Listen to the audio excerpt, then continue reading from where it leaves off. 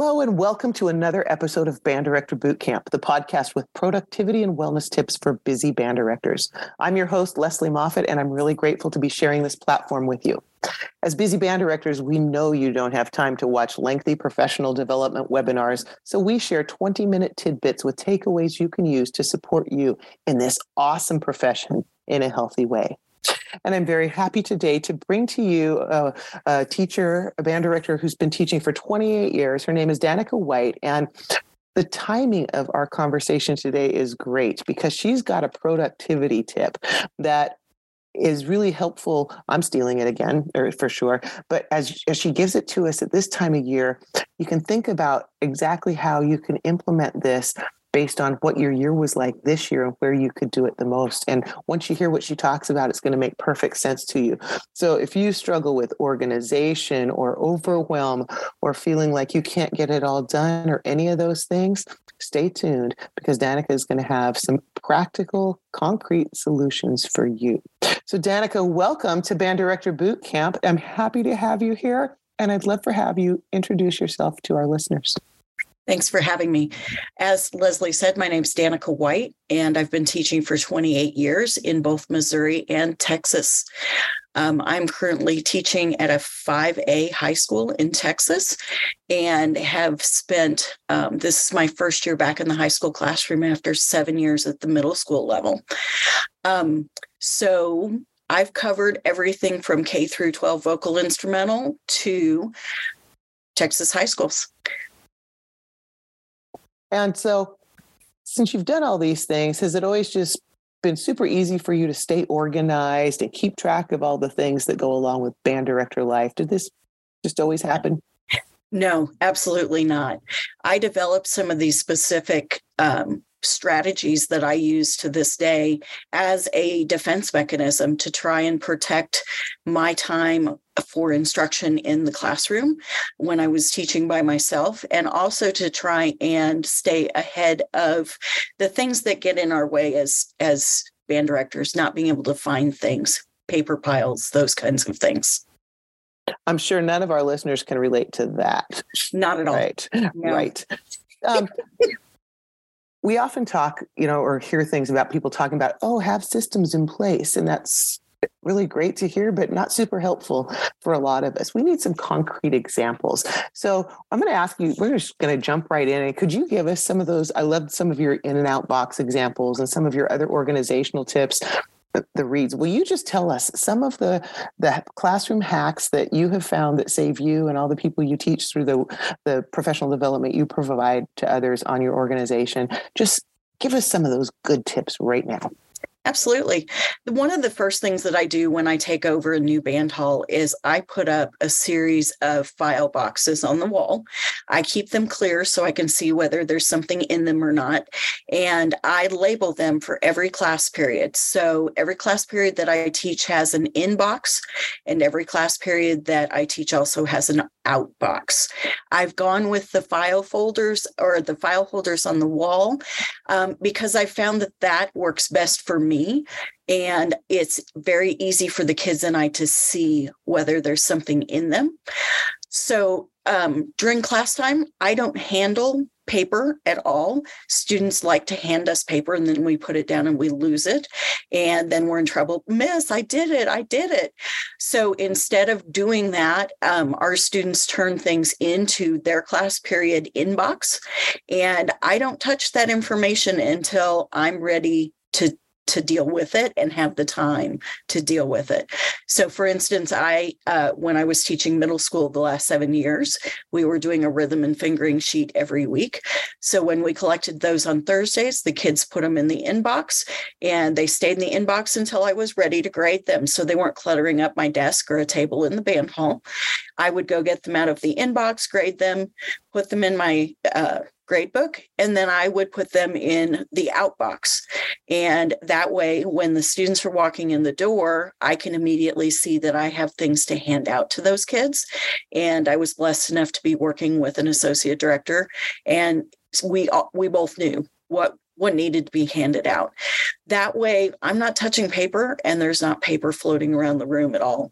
So that's been a huge game changer for me. It also eliminates those lost papers totally. Mm.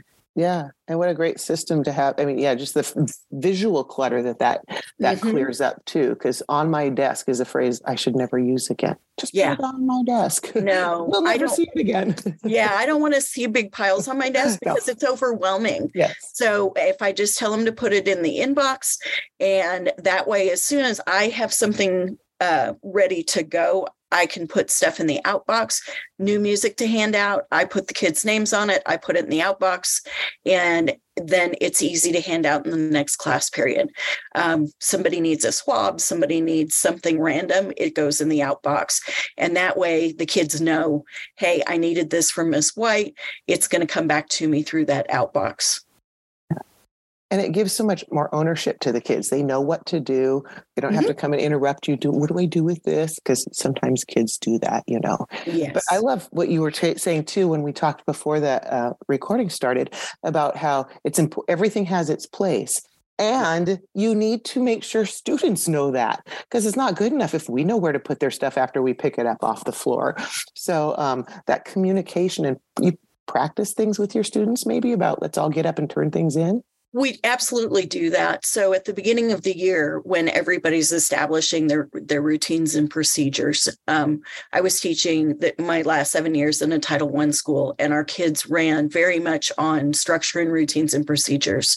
So that first week, we were practicing the routine of how do we turn something in, the routine of how am I going to get something back. I was finding students that enjoyed helping and putting them in charge of handing things back, so that if I forgot to get stuff out of the outbox, the student would follow up on that and go ahead and get those things handed out at the beginning of class when we're doing our bell work. The big thing for me on having stuff like this is labeling. I have a label maker and I know how to use it. And not afraid to. Yeah. And, my peers will come into my room and they'll laugh at me a little bit of, oh, you must have too much time on your hands. But quite frankly, those labels mean I have more time for my kids, because the kids take care of putting things away. The kids take care of getting their own things because they know exactly where it is and where they can get it, so that it's not all on me as the instructor. They have ownership as well. Yeah, I'm finding now that I'm teaching middle school, when a student needs something, and if it takes you to go find it or fix it or do it, there's a whole bunch of other middle schoolers sitting there with noisemakers in their hands, and it can get out of hand really fast. So what do you say to the directors that say, I don't have time to practice routines or to teach those kinds of things because we have too many songs to learn for the first game? I would say that you don't have time not to do this. If you take that time to teach those routines and procedures ahead of time, and if you take the time before the kids ever get there to have homes for pencils, pencil sharpeners, Kleenex, all those stupid little things that kids need. This current band hall, I'm going to redo one of my systems and put a box that includes some of that normal stuff, but also has Band-Aids. Because for some reason, our building is very large and the Band-Aids are at the other end of the building with the nurse. So we have tons and tons of that. And right now, the only spot is in my drawers in my office. So we're going to have a Band-Aid drawer next year. But so you're aware of what the needs are, right? So right. It changes. You have to adapt as things change. Every school is different. The paper trail is not different. That is the same in every school that I've ever worked in.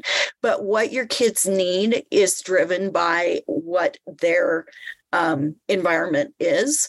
In this case, I happen to teach in a really large building. And so Band-Aids, they're in the band hall more than they are anywhere else during the day. And that happens to be something that they come to us for. So I'll make that adjustment and make sure we have Band-Aids. And shouldn't the band director have Band-Aids? That's my joke. Dad joke, you're fired. Welcome, Band Director Bootcamp listeners.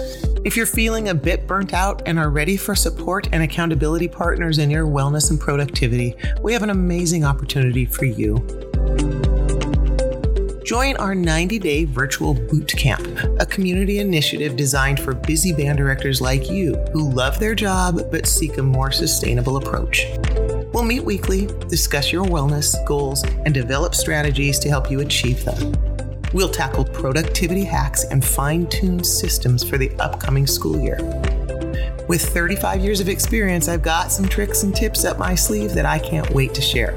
So, as we move into a new season of our lives, if you want to feel empowered and supported by like-minded individuals, this is your chance. Reach out to me at banddirectorbootcamp.com or click on the link in our show notes to schedule a 15-minute call. Let's ensure this is the right fit for you, get you signed up, and embark on this wellness journey together. Because together, we rise. What do you think your personal and school lives would be like if you had not figured out to get systems in place, to take the time to set them up, to do the work, like to build the foundation, sort of like we do with our learning our scales and stuff as musicians. But what if you hadn't done that and had just tried to keep flying by the seat of your pants? What do you think would have happened with your longevity or your personal wellness and the jobs?